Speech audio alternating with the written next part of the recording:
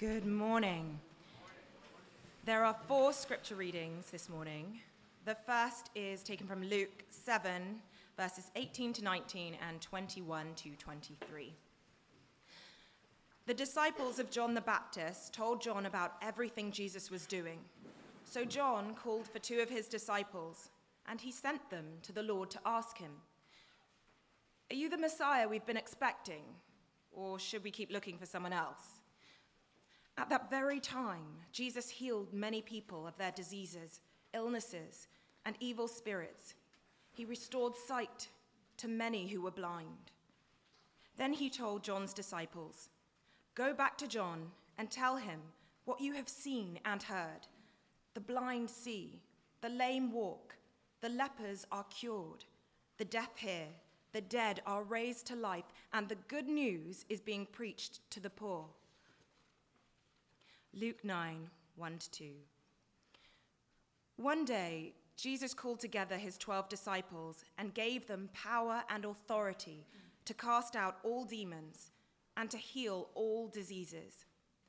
Then he sent them out to tell everyone about the kingdom of God and to heal the sick.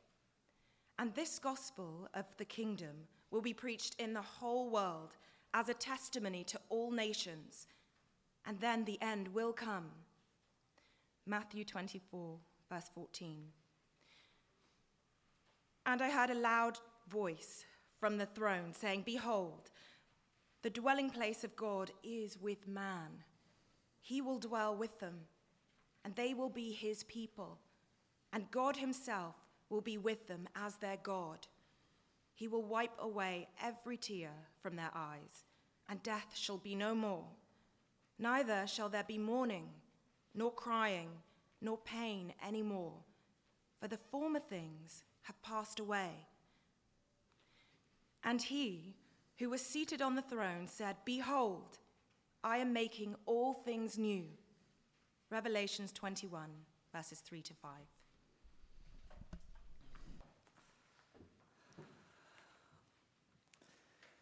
Jesus is king, and his kingdom is coming. That's what today is all about. As Ryan mentioned, it is a day for us to celebrate as a church. It's a day for our organizations to celebrate as well, because it is our privilege. It's our privilege to partner with you, and in 2018, it's been our privilege to give away $1 million to these organizations to see God's work go forward. But it's also a chance for us to revisit and answer the question of why and how. Why do we do this? Why do we give so generously? Why do you do the work that God has called you to do? And how do we do more? How does this just become the beginning? How does $1 million just be the foundation for what we can do going forward? And how do we as a church continue to be about that? That question, or those 2 questions, have been answered to me through a conversation between my wife and my daughter. And if you were at the women's retreat, you heard a little bit of this, but it hit her differently than it hit me, and so I'm going to go a little different direction from what Amber said yesterday. But my daughter, Maya, and Amber were skipping along the street, because that's how my daughter goes through life. She doesn't walk, she doesn't run, she skips through life. She's this vibrant, cute 7-year-old little girl, and she's skipping along with Amber, and out of her mouth, she asked this question: "If Jesus were still alive, would all the homeless have homes? Would all the sick be healed? Would every child in all the world find a family?" Whew. A cute little 7-year-old with a prophetic punch. She is her mother's daughter. But what she is expressing is all of our desires. All of us walk through the streets of New York City and we think, when will this homeless crisis end? We see human trafficking and we say, when will this end? When will education be thriving in every corner of every part of this world? That is the heartbeat of everybody, and she's just expressing what we all desire and what we all want. And her premise is really, really good, because she has heard about Jesus and the stories that she hears in kids ministry and the stories she reads in the story of the Bible at home. That's what Jesus did. what we just read. He fed the hungry. He invited the lonely into his family. He healed everyone that was sick, that was brought to him, that believed that he had the power to do it. He set people free. That's what he did. So our premise is good. If he would have just stayed alive, he would have done that forever, and it would have been over. But while our premise is good, it's the opposite that is true. It isn't that he died, and so therefore that ended. It's the very reason that he died. The very reason that he died was so that the homeless would get homes, that the sick would be healed, that human trafficking would end. Because he said, if I do not die, if I do not resurrect and go away, then the helper cannot come. But I must go away that the helper, the Holy Spirit, can be poured out upon everyone who believes, and then they can be empowered with the same gifts that I have operated in to do my works and to do even greater works than these. That's what he said. That's what he promised. That's what he wants for us. And so instead of one person, King Jesus, doing it all, he said, through my kingdom people, the heirs of my throne, they will walk by the power of my Holy Spirit in spiritual gifts to bring my kingdom. And so those ideas is what I want to unpack for us today. 3 ideas. Jesus is king. His kingdom is coming, and his kingdom will only come through you. Jesus is king. His kingdom is coming, and his kingdom will only come through you. So let's look at Jesus as king. In Luke chapter 7, the first passage is read today. John's disciples have just seen Jesus raise someone from the dead in the middle of a funeral. And they run back to tell John what they've seen. And he sends them back with this question: are you the Messiah? Are you the expectant one, or should we look for another? And it's that question. It's that question that the Gospels have been speaking to from the very beginning to the end. And the answer is the same. Jesus is the Messiah. He is the Son of Man who was promised. He is the King of the Jews. He is King of Kings and Lord of Lords. He is the one they were waiting for. They do not have to look for another. And Jesus declared it in his first statements.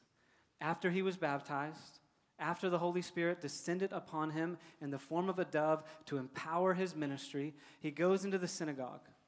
And this is what happens in Luke chapter 4. It says, he returned to Galilee in the power of the Spirit, and news about him spread throughout the whole countryside. He was teaching in their synagogues, and everyone praised him. He went to Nazareth, where he had been brought up, and on the Sabbath day he went into the synagogue, as was his custom. He stood up to read, and the scroll of the prophet Isaiah was handed to him. Unrolling it, he found the place where it is written, "The Spirit of the Lord is on me, because he has anointed me to proclaim good news to the poor. He has sent me to proclaim freedom for the prisoners, recovery of sight for the blind, to set the oppressed free, to proclaim the year of the Lord's favor." Then he rolled up the scroll, he gave it back to the attendant, and sat down. The eyes of everyone in the synagogue were fastened on him. He began by saying to them, "Today this scripture is fulfilled in your hearing." From the beginning, he declared, "I am the one anointed by the Holy Spirit of God to be the king that brings God's kingdom." And then John's disciples come and they ask him. This is my favorite part of the story. They ask him this question.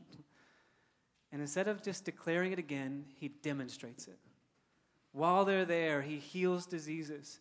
He gives sight to the blind, and then he says, "Go and tell John what you've seen and what you've heard. You have now become witnesses to be a testimony, not just that you've heard me say it, but you've seen me do it.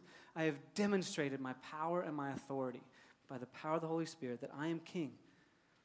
I am king." In 2 more instances, that question is asked.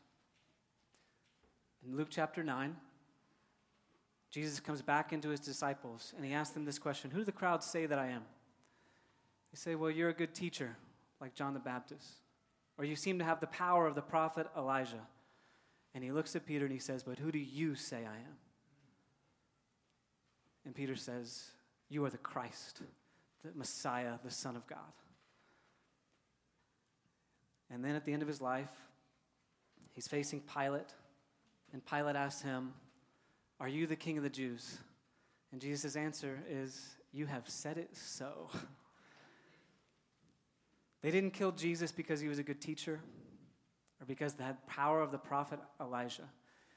They killed Jesus because he was a king that threatened their kingdoms.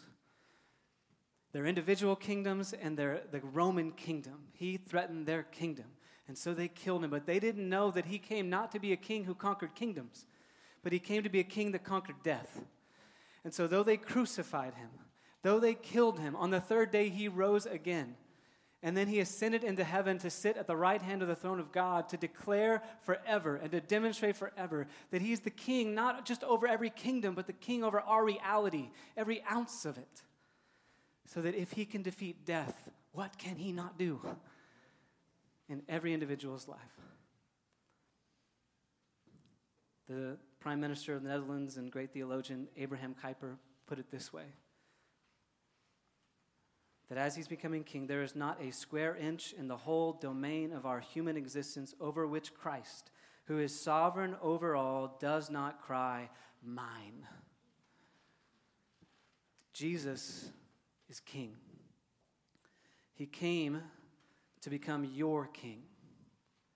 And so the answer that you have to account for today is the same question that Jesus asked Peter. Who do you say he is in your life? Because when you say, Jesus is king over my mind, over my heart, over my hands, it empowers you with a hope and a confidence that is unlike the natural efforts and energy and passions that you have. You are enlisted into his kingdom work by the power of the Holy Spirit to be like King Jesus.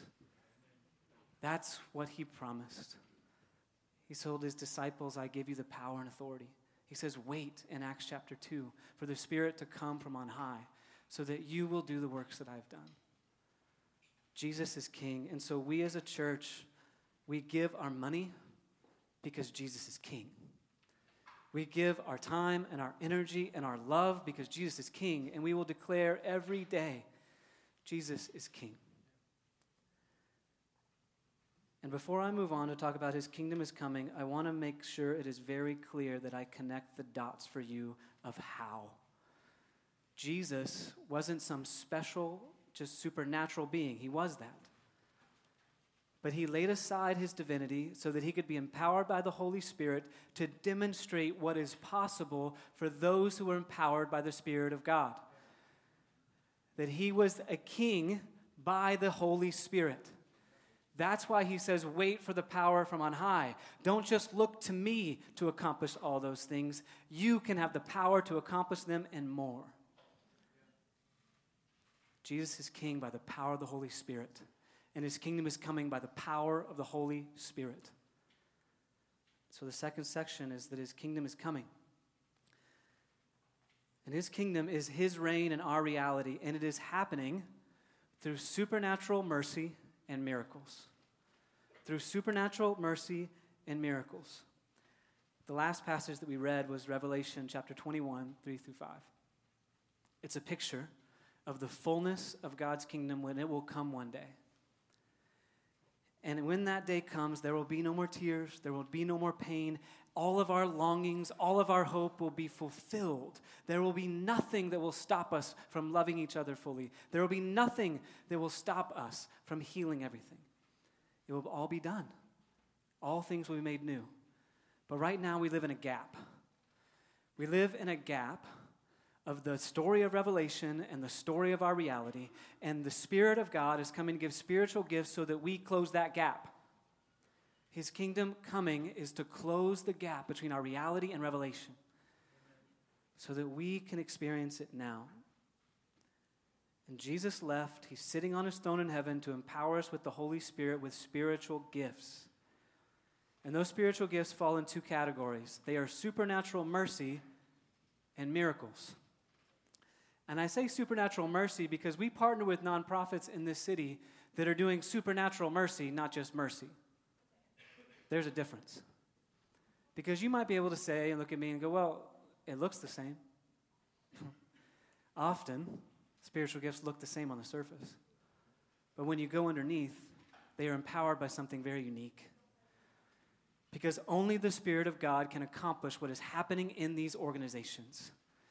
When I go and I hear about Restore, and I hear about them rescuing people from human trafficking, from the domain of darkness in this city, to restore to them dignity, to give them the job training skills so they can now become contributors to society where they've only been consumed their whole lives, that is the supernatural Spirit of God. When I go to the Lower East Side on the Saturday morning and I see the lines around the block to get groceries to fulfill their week, they do this every Saturday morning. How do they have enough food? How do they have enough money? How do they have enough energy to do it? The Holy Spirit of God. Amen. If you walk a few blocks away, there is a church worshiping called Communitas for the homeless inside the rescue mission. Because the Holy Spirit of God has said, we want you to have a home and a family, to no longer be on your own. That is the Holy Spirit of God. We got to spend time in Barcelona with my friend Joey this summer. And when I sat and I heard about his ministry and work among economic migrants who find themselves away from their homes, not by their choice, but without a home, with little hope, and he is preaching the good news to them, that is the Holy Spirit of God, because anybody can do mercy and anybody can do justice. But not anybody can do it with the power of the Holy Spirit. Not anyone can sustain that and not be burnt out, can continue to love the people that they serve without getting bitter and frustrated about seeing such hard and little progress. That's the Holy Spirit of God. But we don't give that the attention when it comes to spiritual gifts. Because if we were going to kind of categorize spiritual gifts, the supernatural, mercy, and miracles, we'd say they're the tame gifts and the wild gifts. There's the tame gifts of mercy and helps and giving and administration and leadership. And I use the language of tame because they're the ones that we've leaned into, so they're familiar. We feel comfortable with them in our midst, especially in our culture, where leadership is exalted and we have best practices a lot. Mercy is embraced. And so these are tame, not because they're natural, but because we have leaned into them, church. And LMCC is no different. We have operated in the tame spiritual gifts of giving because there's no other way to explain this generosity. Anybody can give, but not everyone is giving to the radical extent that this church is giving, that you are giving.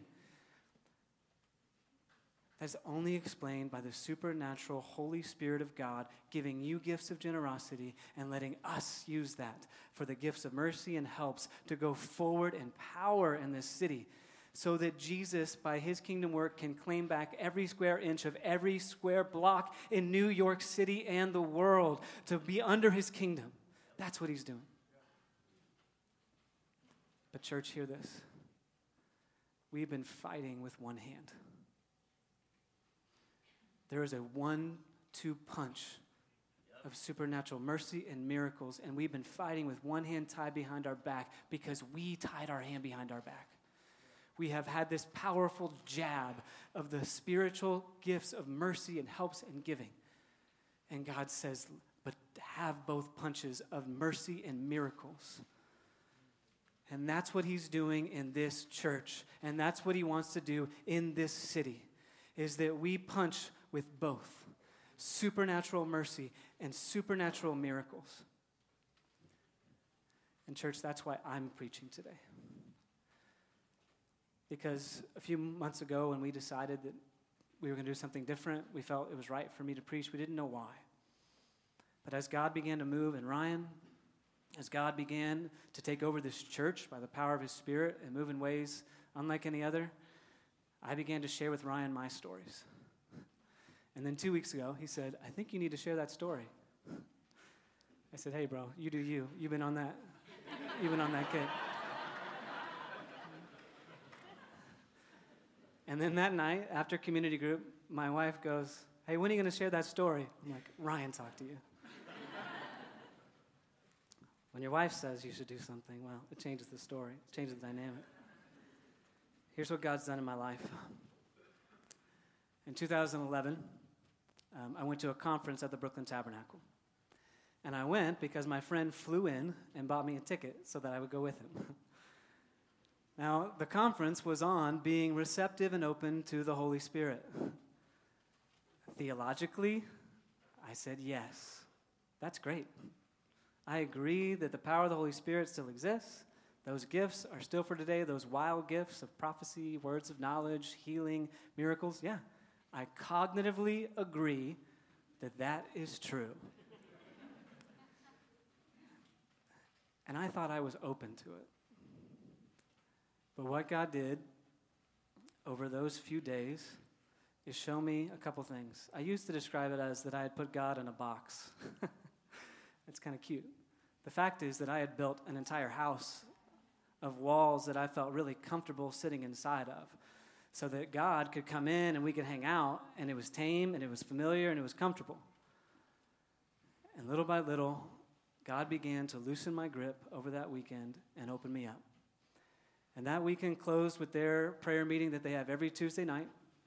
Starting at 5:30, they allow you just to come and sit. And at 6:30, they allow you to come and receive prayer. And at 5:30, it was on me, you need to go and receive prayer. I was like, oh boy.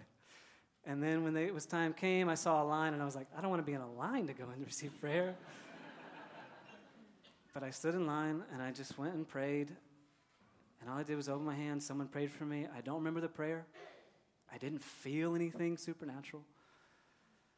But then the next night, after the conference was over, Amber and I are about to go to bed, and she has this nasty head cold.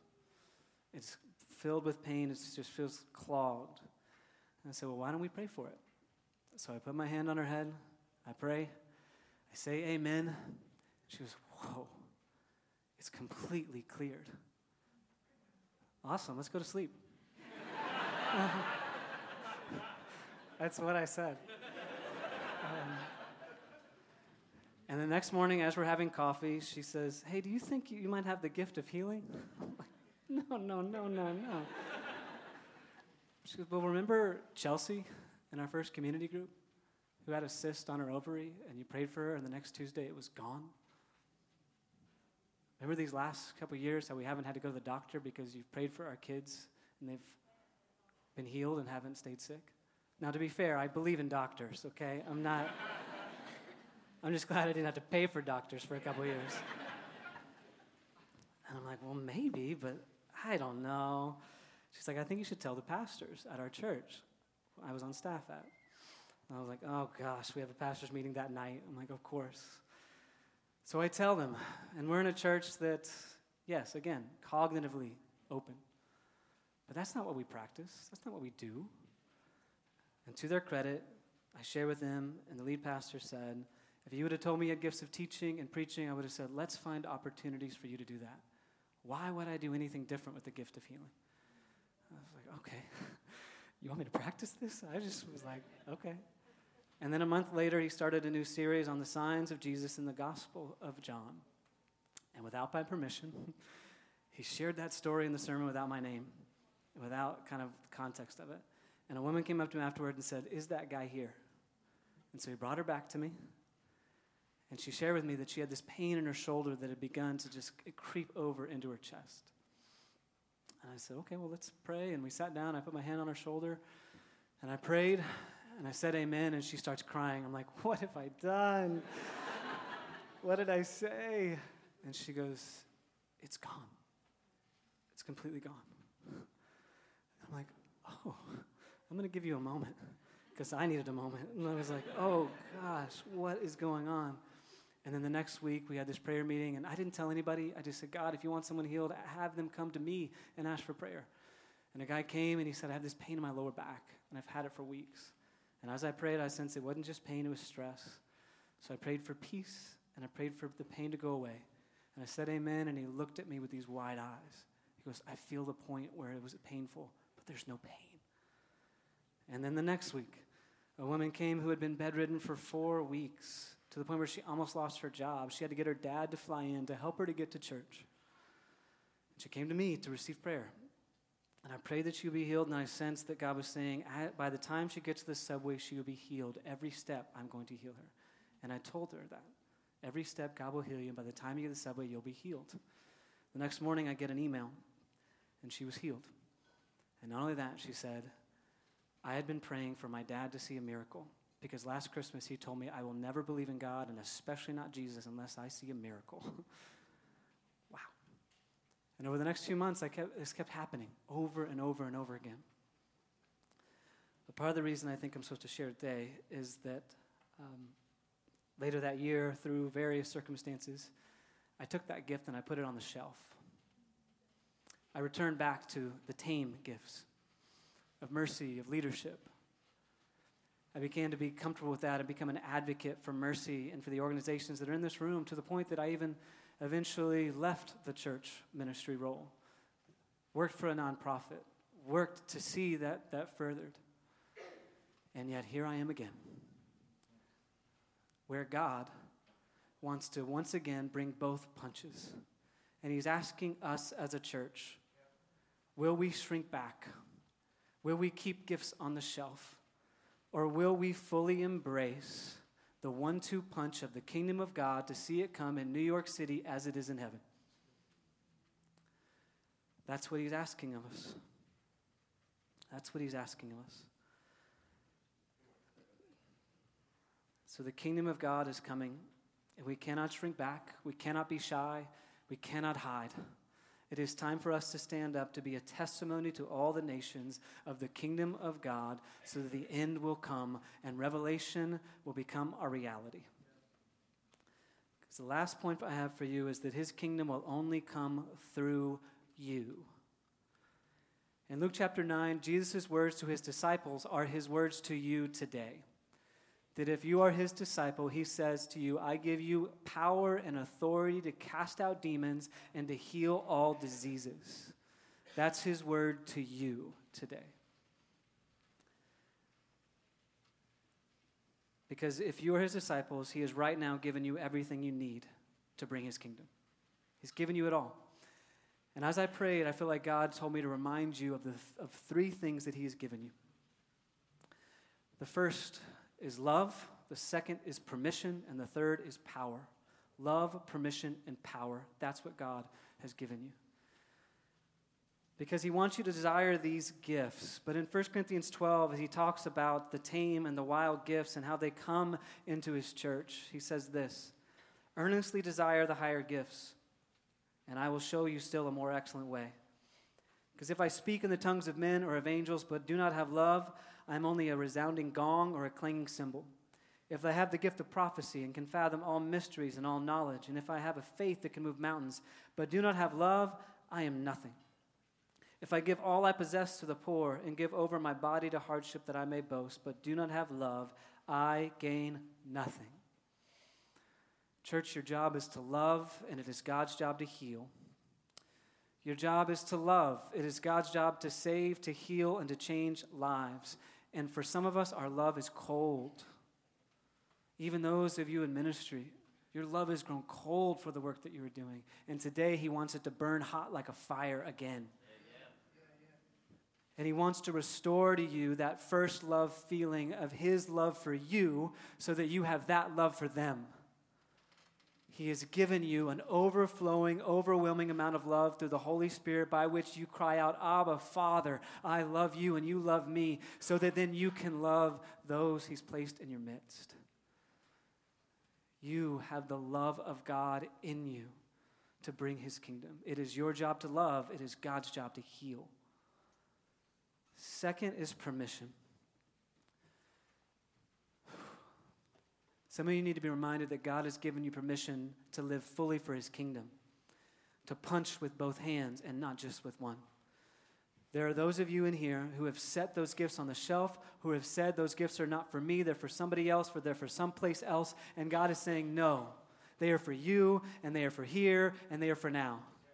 And you have the permission to bring God's kingdom in your company, in your apartment, in this city, into this process. You have the permission to bring God's kingdom where you are right now.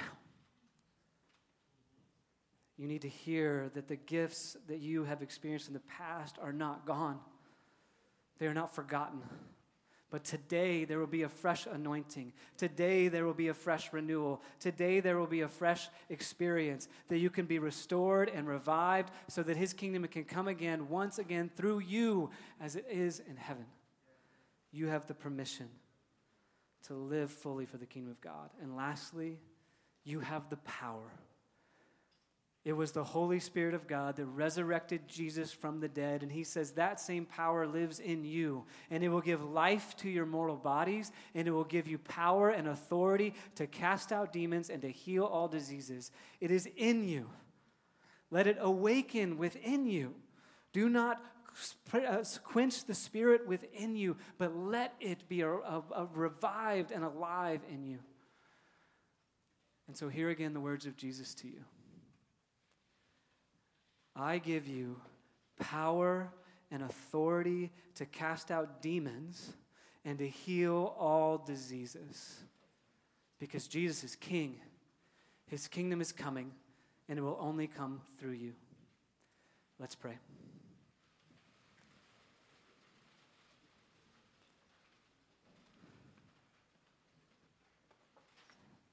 Father, hallowed be thy name. Your kingdom come. Your will be done on earth as it is in heaven. Today, God, we say that you are King. You have established Jesus as King. He is King over our minds, over our hearts, and over our hands. And so pour out your Holy Spirit upon this place, here in Tudis Brosis, that your kingdom would come now, that today you would spark a movement in this place that would infiltrate every block throughout this city and every corner of this world, that the gospel of the kingdom may be preached, that your ends would come. So Holy Spirit, come and fall. Revive us again. Open us again to your power. Let us walk in your permission to live fully for you and overwhelm us with your love. We ask this in Christ's name. Amen. Now we're going to enter a time of response, and there's two things you can do today. The first is that you can come and receive communion here at the front. And today it needs to be different than you've done it before, because you need to come with a faith that declares, this is why Jesus died, that I'm taking the bread and I'm dipping it in the wine so that I can be reminded that he would ascend to the throne and be a king so that I can live for his kingdom by the power of the Holy Spirit. That's the faith attached to communion today. And the second is that you can come and receive prayer. And this is for everyone. We believe that part of our time of prayer is for you that have come to represent organizations, that we might pray over you, that you would receive a fresh anointing, that you would receive a fresh renewal in your spirit and your soul and a conviction of your calling, that you would have new power, new energy, new strength to do things in your organizations that you haven't seen before, as we're experiencing the same thing here in our church. And lastly, it's for any of you who call Jesus King, that you might come and you receive. For some of you, it's going to receive gifts today. Others, it's to receive physical healing. That's for you, and that's for now. So whatever it is for you today, we invite you to come and receive prayer, and then we'll continue to worship King Jesus. So come when you're ready.